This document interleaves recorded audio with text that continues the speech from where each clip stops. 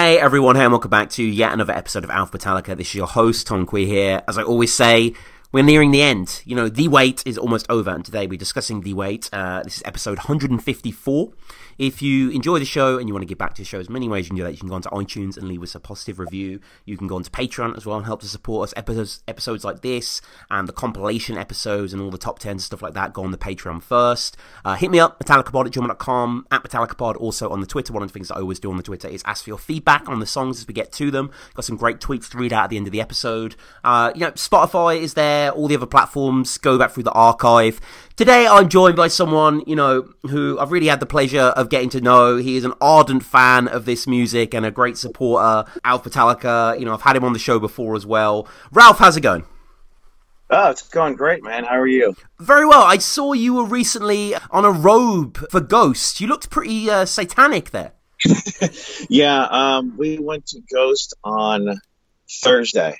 And it was actually not all that far from me because it was at the Covelli Center, which is only about maybe 20 minutes from my house. Mm-hmm. So that's always a wonderful thing because I'm usually traveling about an hour and a half to go to a show. And how was the concert? The concert was excellent. It definitely, I think it exceeded what I was expecting. So that's always good. And another thing, on Twitter, I saw you posting, you were counting down to when you were seeing Iron Maiden. And you went through every record, is that right, before you actually saw them live? I most certainly did, and I think I went through every record maybe twice before I went to see him. Damn. Yeah, that was a show I actually brought my daughter to.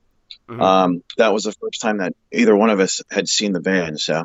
Wow. And she had an excellent time, and so did I, because they definitely put on a good show, too. Yeah, I've seen a bit of it on YouTube. Is it like Aces High, or Where Eagles Dare kicks us off with a big Spitfire? Oh, yeah. Yeah, that was awesome. Yeah. Yeah, it kind of moves around the stage a little bit, adds to the theatrics a whole bunch for sure. So today we're covering The Wait, which is off, of course, originally the 598 EP, and then coming back on Garage Inc. and, kind of almost a forgotten song a little bit, which we'll get to. But, Ralph, at the time, I know you've been a fan for a while. Did you pick this up when it came out, August 87, the EP, or? That actually took me probably a year, maybe 2 or 3 to find. It seemed like it was a hard thing to pick up where I was for some reason, even though I was in New Jersey, which, is close to New York, and we seem to have everything over there. But I did finally find a copy after a while at my local indie record store, which is called Vintage Vinyl, and it's still there. It's in Fords, New Jersey, and I found a Mercury Records copy. So I'm not sure if that was the normal pressing of it or what, but it was on CD. And do you remember, it was a long time ago, I appreciate, but did The Wait stand out for you as you listened and re-listened? Because a lot of people do say maybe it's one of the more forgotten tracks on the EP, if there can be a forgotten track on a 5-song release. Yeah, well, that song, to me, it stands out. I really like it. It's a good time.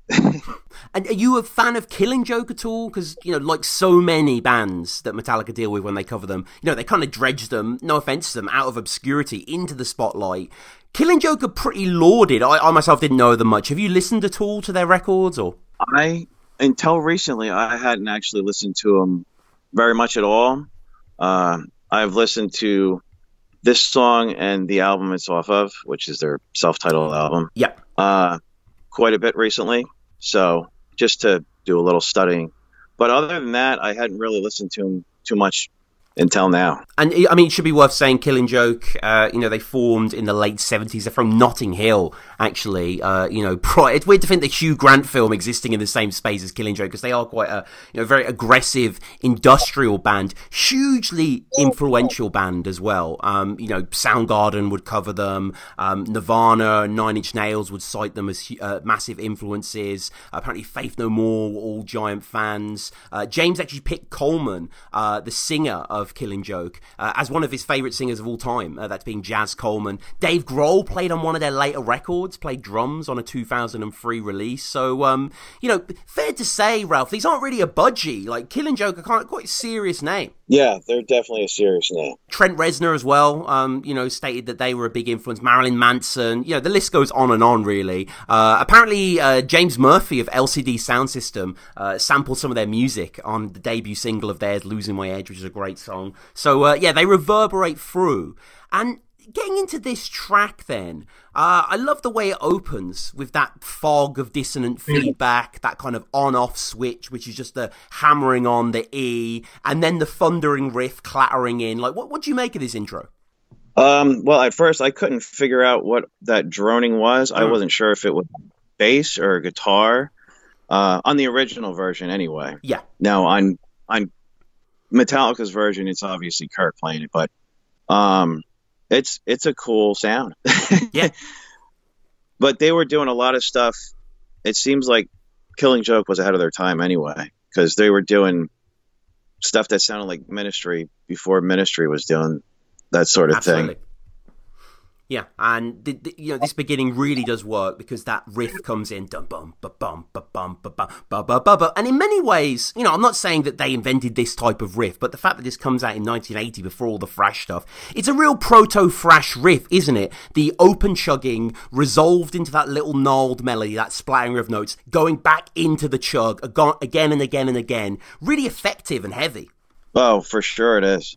It plays through the whole song. It's there and there again. And like so many Metallica riffs, so many Hetfield riffs, you can just listen to it over and over. It doesn't really get boring. It almost gets more powerful as it goes on. Yeah, I agree with you there 100%. It's a great riff. And, throughout the track, the mix is interesting. So, most people will remember on the credits of 598 EP, it's not very produced by Metallica. And it totally does have this, cost under $6 to record kind of idea in a garage. And part of that comes from the burbling of Jason's bass, which is very noticeable amongst the murk of the song. There's always notes sticking out, isn't there? Oh, yeah. His bass on this song and all the rest of the album is just, it really stands out. It's I guess they gave him a brief moment to shine before they kind of turned him down on the next album.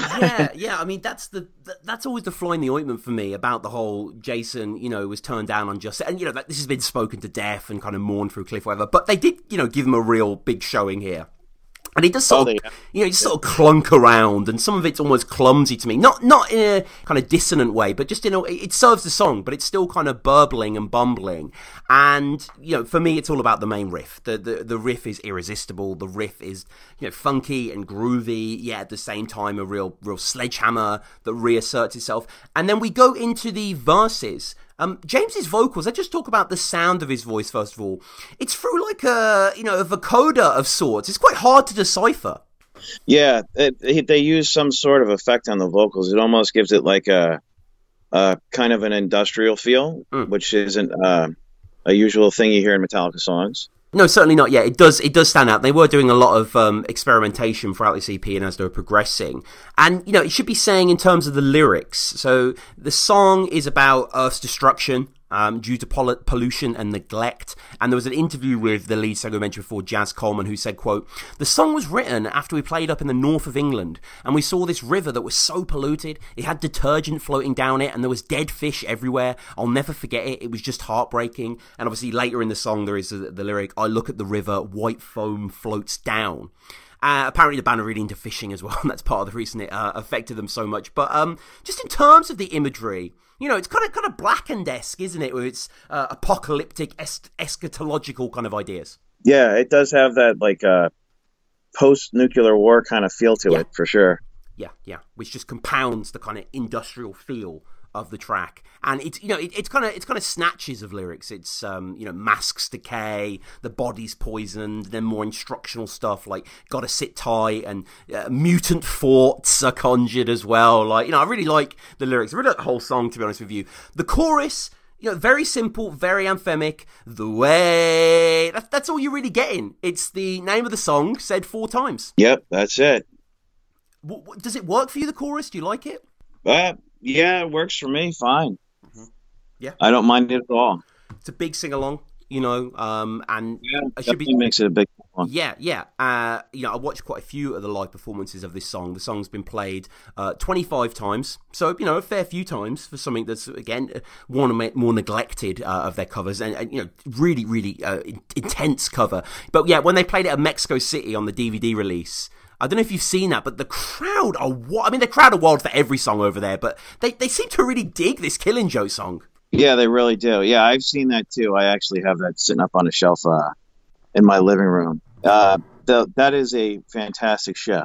Mm-hmm. Yeah, it is. And we're definitely going to cover that soon on the show, because whenever I've gone back to that concert, I absolutely adore it. I've never really sat down and watched the whole thing. And yeah, 25 times. So, it was debuted back in around the time. People will be familiar with that 87 100 Club show in London, England. Then played it 10 years later, including London. They've played it in Sheffield. I was trying to see if they played it in the actual north of England. Sheffield is the north, so that does count, but not the distinct north, where I imagine they saw the foaming rivers. But that's mostly what the song is. Obviously, we do get quite a long Kirk section, so after the two choruses we pull back down into that essential riff. We've got the war drums, the song's given space to breathe.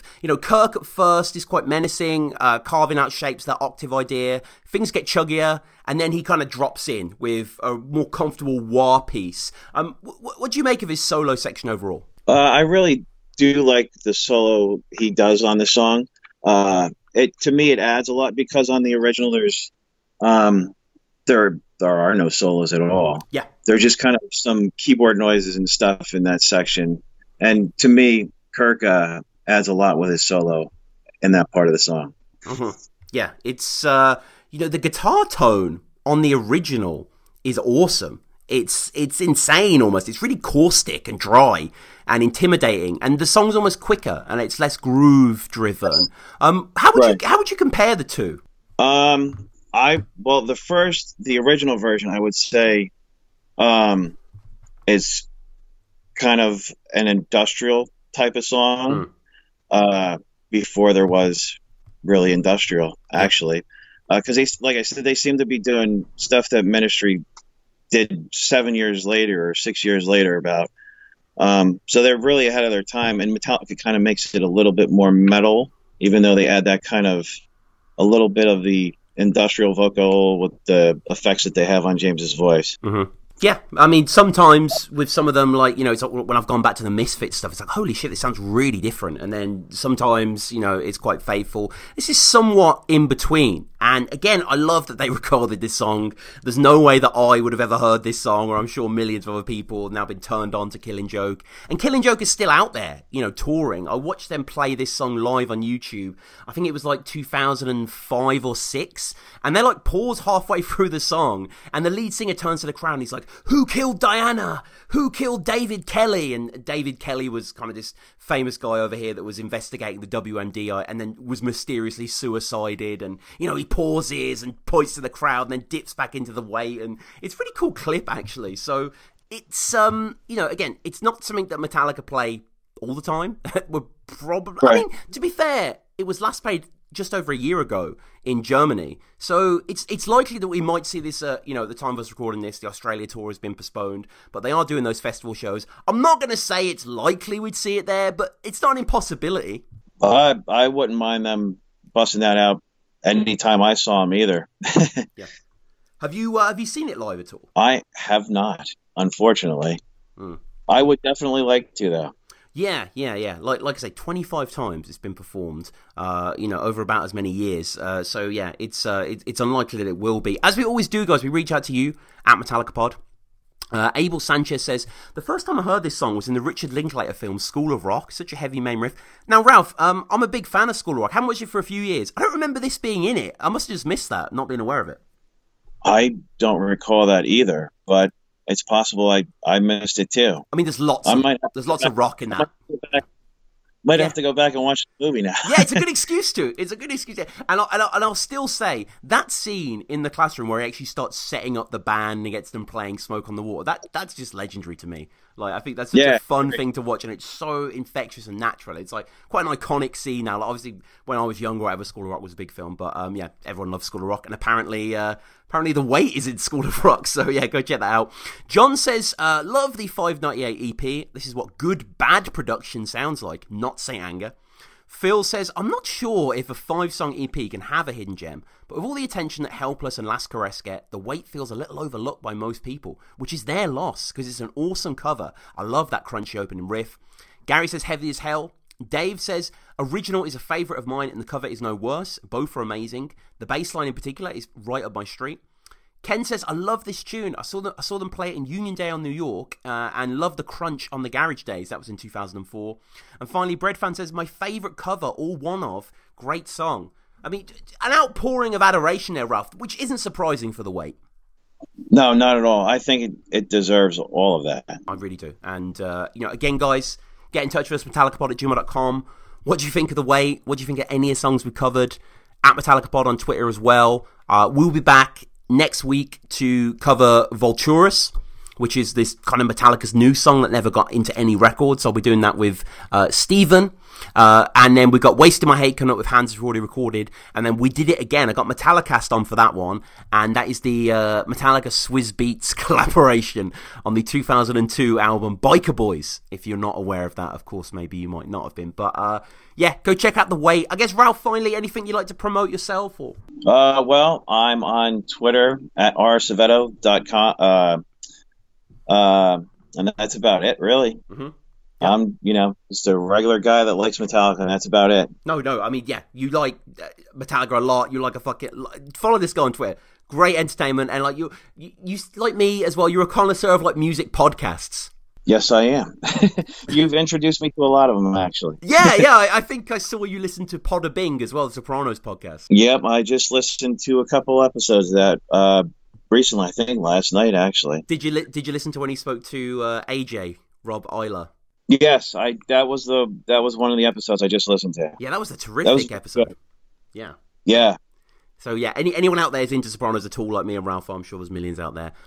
Go check out Podder Bing. Really, really good podcast. But as always, guys, Patreon is there, iTunes, Spotify, all that sort of stuff. Ralph, thanks again for your time. This has been great. All right. Thanks for having me on again.